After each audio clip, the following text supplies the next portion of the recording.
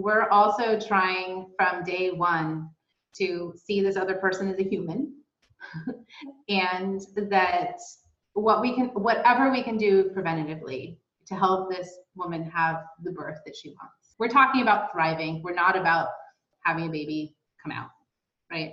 There's a difference. I'm Cynthia Overgard, owner of Hypnobirthing of Connecticut, childbirth advocate, and postpartum support specialist. And I'm Trisha Ludwig, certified nurse midwife and international board-certified lactation consultant. And this is the Down to Birth podcast. Childbirth is something we're made to do, but how do we have our safest and most satisfying experience in today's medical culture? Let's dispel the myths and get down to birth.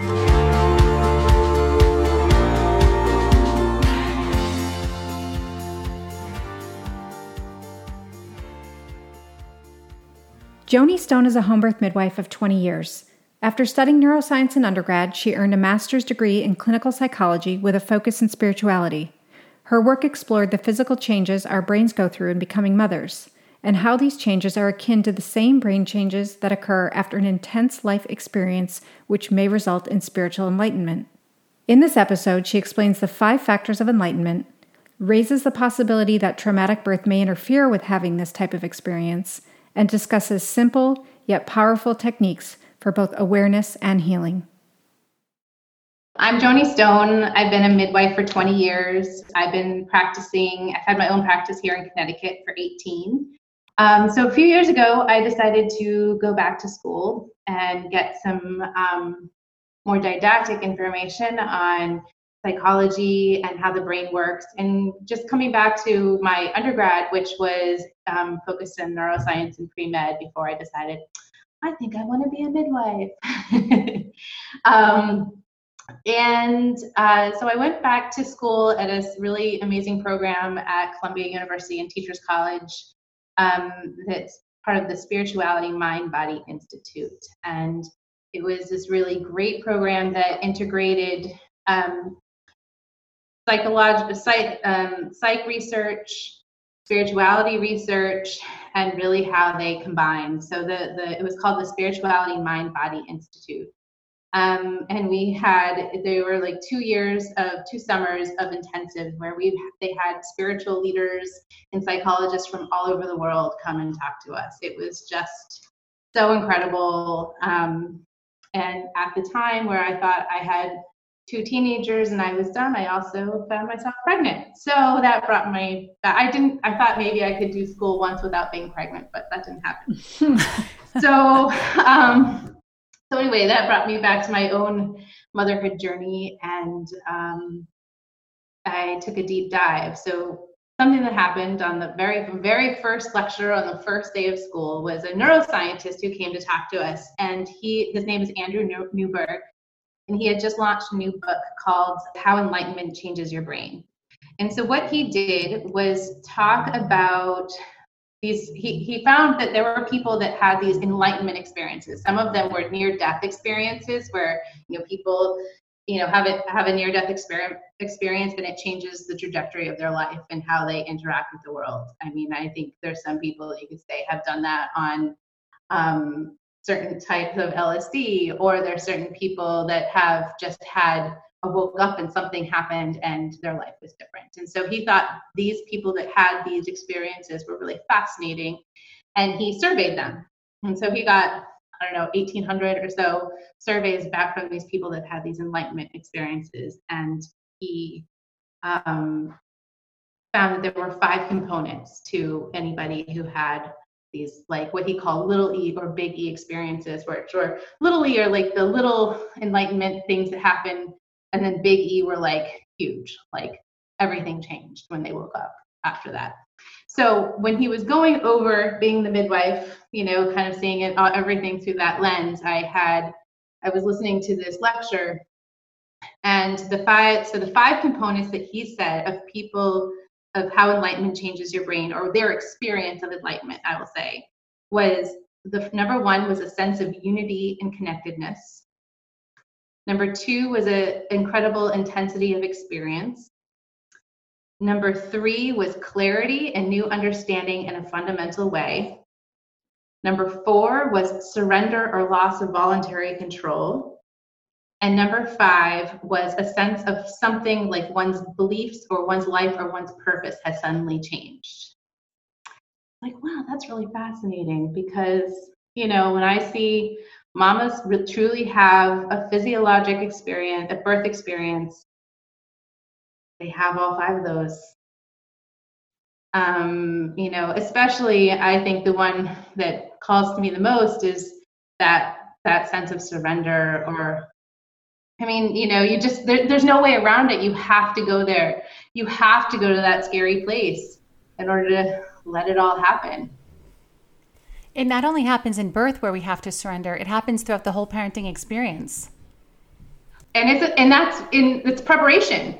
There's nothing else you can say about it. You have to go there. You have to take a leap and say, wow, I don't know about this, but go there anyway. And then it happens constantly. No one tells you that part about becoming a parent. Over and over and over again. It'll be the experience till the day you die, that you can't control anything related to your children. And that's obviously where the growth lies too. Absolutely. And even just, the surrender to let your children be who they're going to be. Mm-hmm. I can say that because I have one getting ready to go off to college. So, but it's incredible. And I would say, what I found though, is that I kind of shifted those 5 components into a different order, and I would say the first would be the intensity of the experience, because, and I'm talking about birth but I would say that, this like motherhood journey that we're on, that you could say this happens all throughout the journey, not always at the time of birth. We're speaking because that's an easy time period to talk about the birth is, but it's a much longer experience. But certainly the intensity of experience. For most women, that birth is incredibly intense. And I said, people are like, am I going to figure out if I'm having contractions? So it's like, yeah, they're designed to get your attention. Well, even if it isn't physically intense, even if it's a scheduled C-section that goes really beautifully, mm-hmm. the intensity emotionally and on every other level exists. Maybe in a way more so with a scheduled C-section, because she blinks and it's over, and she hasn't had that time to process what's happening. And I have seen that when people have had those experiences, that they with scheduled C-section, but also in somebody whose birth was an hour and a half, you're like, oh, that's amazing. Well, yeah, except that they spend the next 2 hours going, what the heck just happened? Mm-hmm. What just happened? Because it's so startling to your system. Whose baby is this?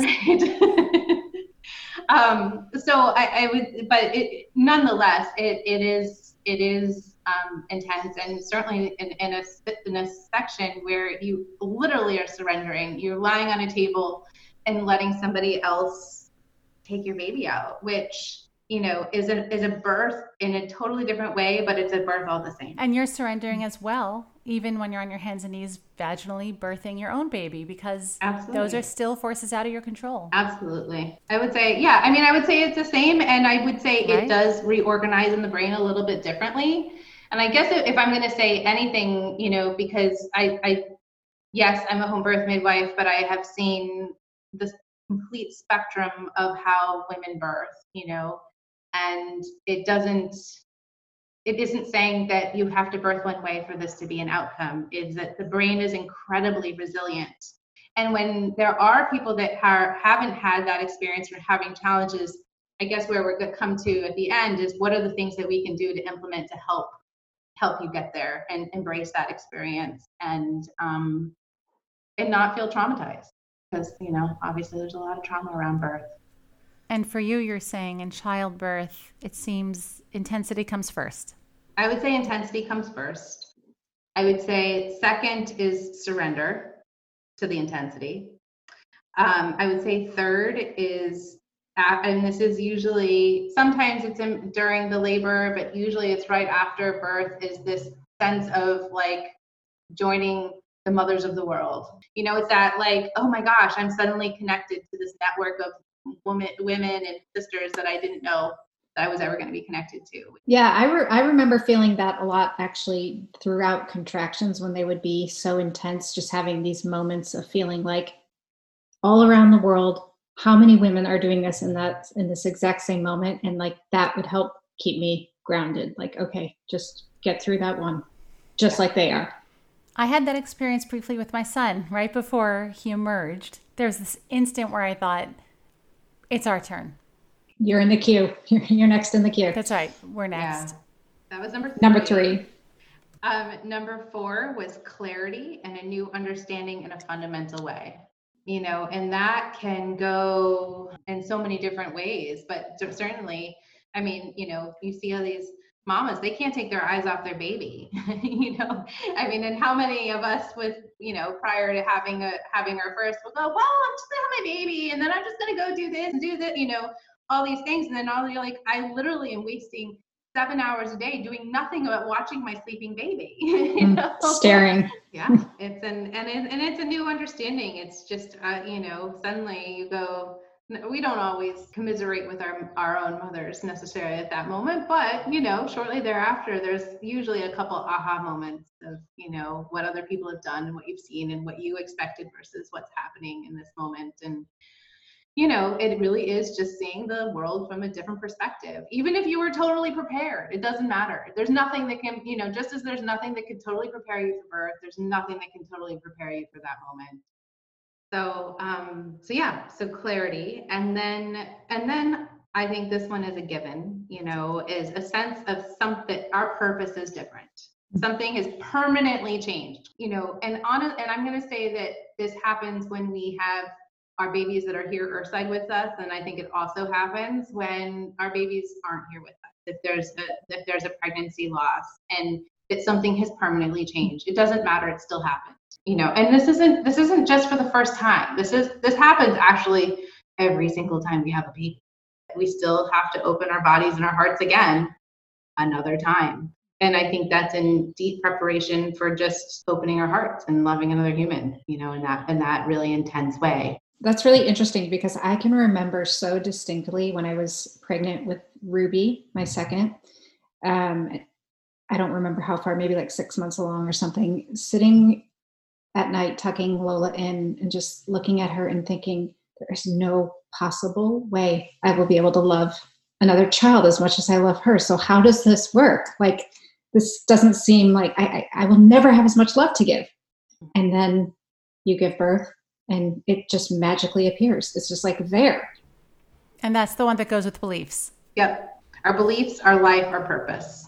So what Dr. Newberg did was he looked at these surveys. He came out with these components of enlightenment and then went into fMRI scans on folks that have had these moments of enlightenment and found that those people that have had these experiences, their brains look different.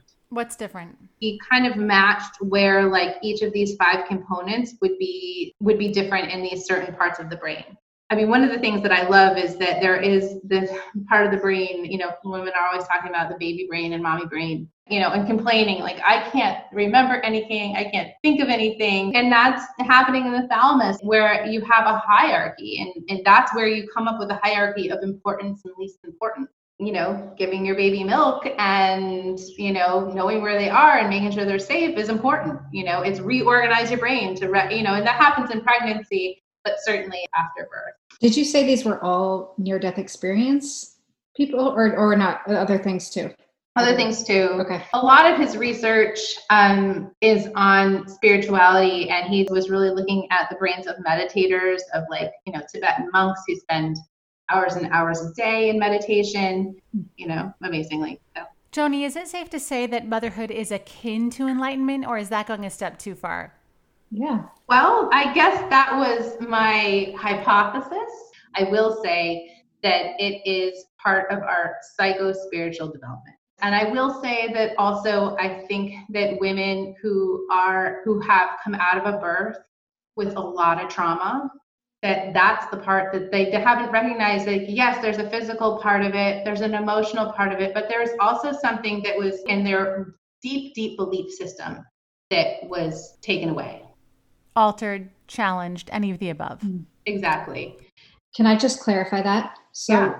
my understanding of what you just said is that these 5 steps are the birth process should naturally take women through these 5 steps. And if they have had a traumatic birth, some of these steps have been skipped.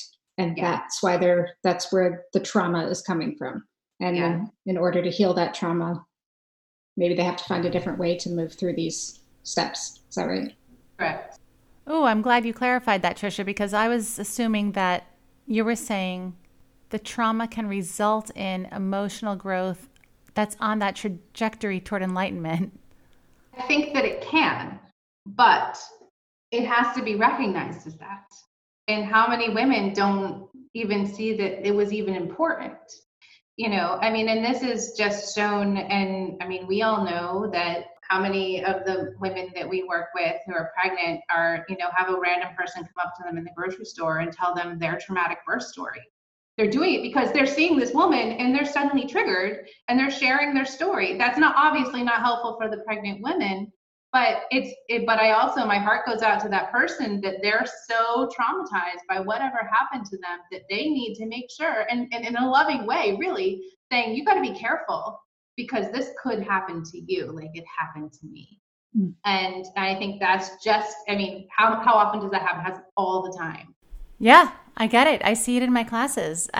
Sometimes women come to class bringing their own mothers as their partners instead of their partners. And it's so interesting because they have so many emotions. They get so deeply moved. They have so much to say after class. It's like they're reliving their own births and they're seeing things in a new way. And it's almost as if they're processing their emotions for the first time. And you realize it just never goes away. Yeah. And, I almost always talk about, I talk with the women I work with about their mother's experience. How come? Because it's how she was raised, or because it's something cellular that happened as she was born? Yes, all of it, all of it, just how they talk about it, whether they know anything, which is always fascinating to me, which tells me that either it was not important or incredibly important to her mother. I don't know which. And how traumatizing it was for her and her relationship. But, and this is kind of jumping the gun of like where I was going with this, but these are two things that I find absolutely fascinating is that we actually hand down our trauma. This is part of my research is how, we know it. There's a lot of trauma research out there about how it gets passed down, but we do pass down our birth trauma actually on a cellular level. Mm. Part of the reason this happens, and this is triggering for people in good and bad ways, that our own oxytocin foundation, the receptors in our body are laid down in the first 6 months of life. So how we give and receive love for the rest of our life is based on how we were nurtured in the first 6 months and how receptive our caregiver was to us. I wouldn't say mother, sometimes it's not the mother. And they've even done research to look at, taking oxytocin levels, our endogenous oxytocin levels in like the first trimester. And they can actually see how responsive that mother is going to be to her baby based on how much oxytocin she has in the first trimester. That's incredible. I have two suggestions for women who are aware of the trauma that they've had. One is we interviewed Elena Chanetti Vladimirova. Do you know about her work with Birth into Being? This is precisely what she does, whether it's sexual trauma or the trauma we are experienced in coming through our mothers into the world. This is what she specializes in. And we know that healing happens when women do the work. But the other thing that I'm seeing incredible results with some of the women I've worked with and in running a cesarean support group for so many years is EMDR. Have you been seeing work with this? So I'm going to tell you something else. Was that a segue? Yeah, it's a segue. Perfect. Nice one. Yeah. So there is another technique out there similar to EMDR that they actually have been finding even better results. And it's called havening. And havening is a shortcut to where we can talk about the brain in a minute, but where we keep ancient trauma is in our amygdala. and certainly birth trauma is usually, there's usually a trauma, if there's a trauma at birth, it's also usually triggering another trauma. And so this technique is really, I mean, I can show you, but you can't see it as you're listening to this, but it's touching your arms and this motion. And what we do is, and touching your hands, like you're washing your hands, and we're touching our face like we're washing our face. And doing this while we're talking is actually getting your brain into delta waves. When delta waves are that is the where you are in that deep healing good sleep, right? You know, and we'll talk about whatever it is that's coming up for people, and sometimes we just talk through it. Sometimes it's not, we don't even have to go into the deepest part of the trauma, but we're just talking about the trauma. And then what will happen is that we do all these like funny little things to distract them. And then literally what's happening on a brain level is that you're depotentiating that trauma. It's not being held in the same way so that it doesn't get re-triggered. Is this a technique you perform on yourself, or you have to go to a certified specialist for this? So you go to somebody for it, although I can do it via Zoom. I don't have to do it in person, which is... You teach it. I can teach it and talk people through it as they're going through it. Yeah. So I did mention EMDR without explaining what it is. And you said that you've compared the results between the two. Can you just give a little comment on what EMDR is, and then maybe what they're seeing that's different about Havening? I can only speak to that briefly because I haven't done a lot of the comparison of EMDR, but I have just as more hearsay from the workshop is that they have a lot of the folks that are doing this. The woman who taught it, she's a midwife. She does it at almost all of her visits of just whatever people are going through at that moment in time.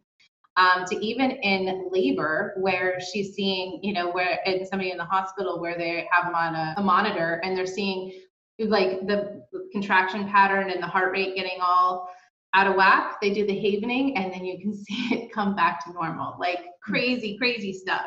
And so in what the report from her was, is that there's a lot of folks that are doing Havening all over the world, not just around birth. Well, I'll explain a little bit of what EMDR is, the little that I understand it to be, but it has to do with rapid eye movement. Right. And we heal when we're sleeping, we heal when we're dreaming, we process our emotions and our memories.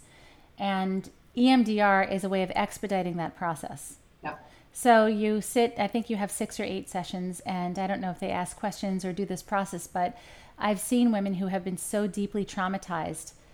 We had one woman who always stands out because she was the first woman who ever told me about EMDR in a cesarean support group. And she was pregnant again 3-4 years later and was still gasping and sobbing, talking about her birth. It was really traumatic. And it was heartbreaking. And she came month after month for maybe 2 or 3 months. And the energy was just so heavy and our compassion was so deep. And then there was a month where she just kind of sauntered in.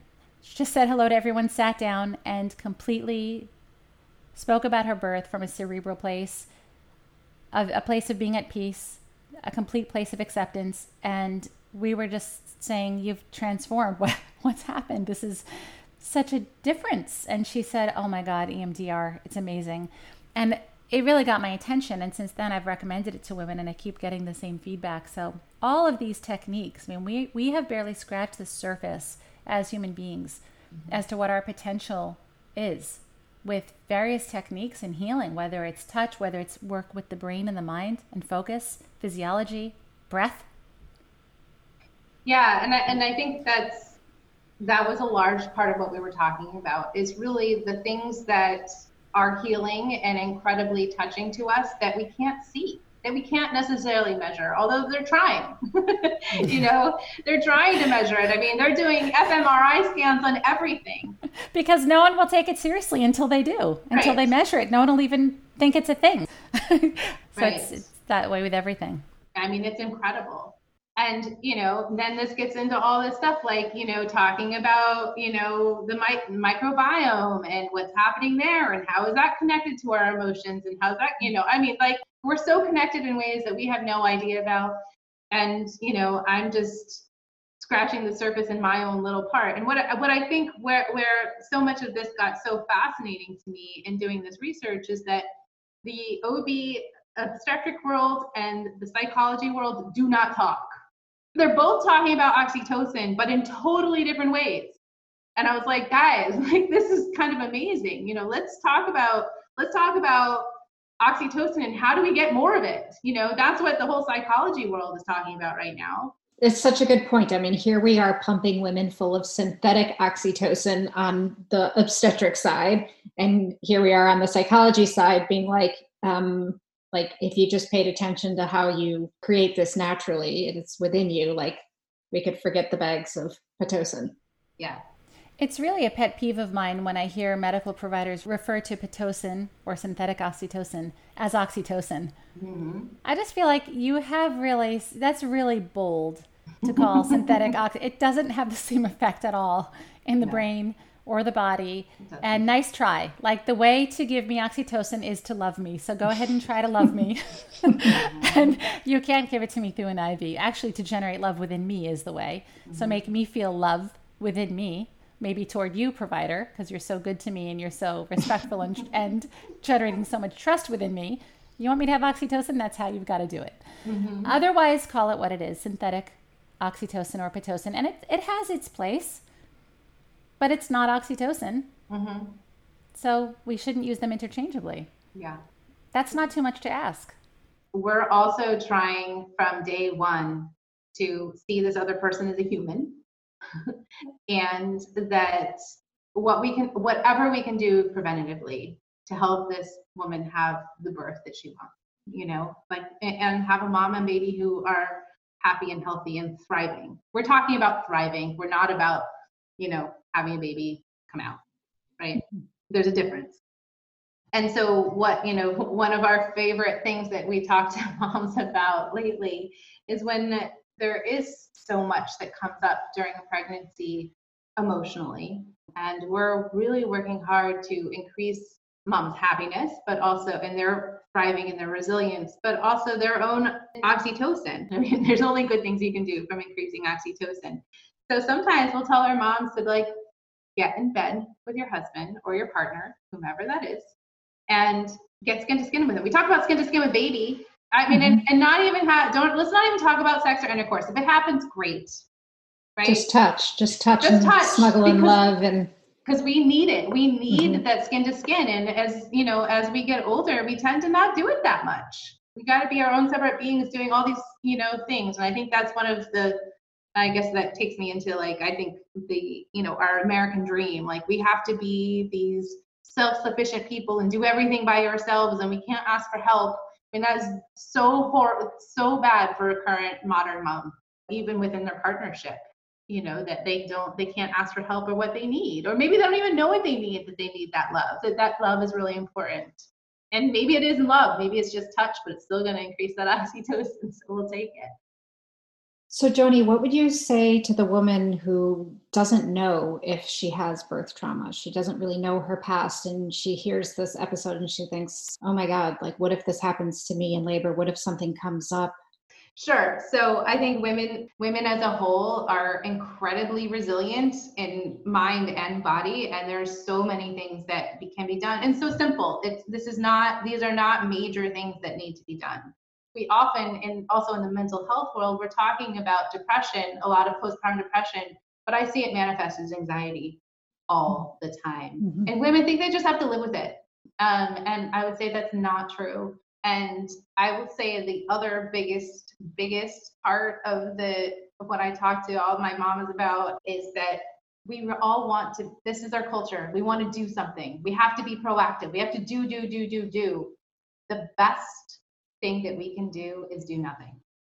Is just be. Surrender. Literally just being. I mean, there's meditation, there's mindfulness, it's doing all that stuff, but we still are doing it because we hear that it's good for us and we're doing it. It's such a good point about meditation, because that's such a barrier for people to actually do it, because meditation seems like this thing that you have to do and do it so right. But it really is exactly what you just said. Like, you can meditate. Just being is being in a state of meditation. Yeah, I think what I have seen over and over again in the body and also in the mind, that so many of the things that we think are negative things, or the challenges that we have, or whatever it is that we have to deal with. I mean, I think we're trained to think of all of these things as bad and negative, and I think most of the time they are really there for our benefit, you know, whether that is for our spiritual process, whether that is development, or whether that is for really our brains and our bodies actually doing exactly what they're supposed to do. And, you know, and obviously this is not the only way, you know, for women, but it is just part of who we are. And it doesn't mean that every woman has to have a child. My best friend just adopted a baby after going through a lot to get there. And so she had all of this, that surrender, that intensity of experience, she had all of it. So it's not always about the actual birth experience, but it is that trajectory that changes us. It's about change. And we don't, you know, like I said in the beginning, you know, there's this idea of like, I'm having a baby, meaning it's like it's something separate from us. It's not happening to us, right? But it is actually happening to us physically and on a much, much deeper level, so that, yeah, that we do recognize that the world's different after you have a baby. That's important. You're supposed to have that. If you enjoyed our podcast, please take a moment to leave us a review on Apple Podcasts and share a favorite episode or two. You can follow us on Instagram and Twitter at Down to Birth Show, or contact us and review show notes at downtobirthshow.com. Please remember this information is made available to you for educational and informational purposes only. It is in no way a substitute for medical advice. For our full disclaimer, visit downtobirthshow.com/disclaimer. Thanks for tuning in, and as always, hear everyone and listen to yourself.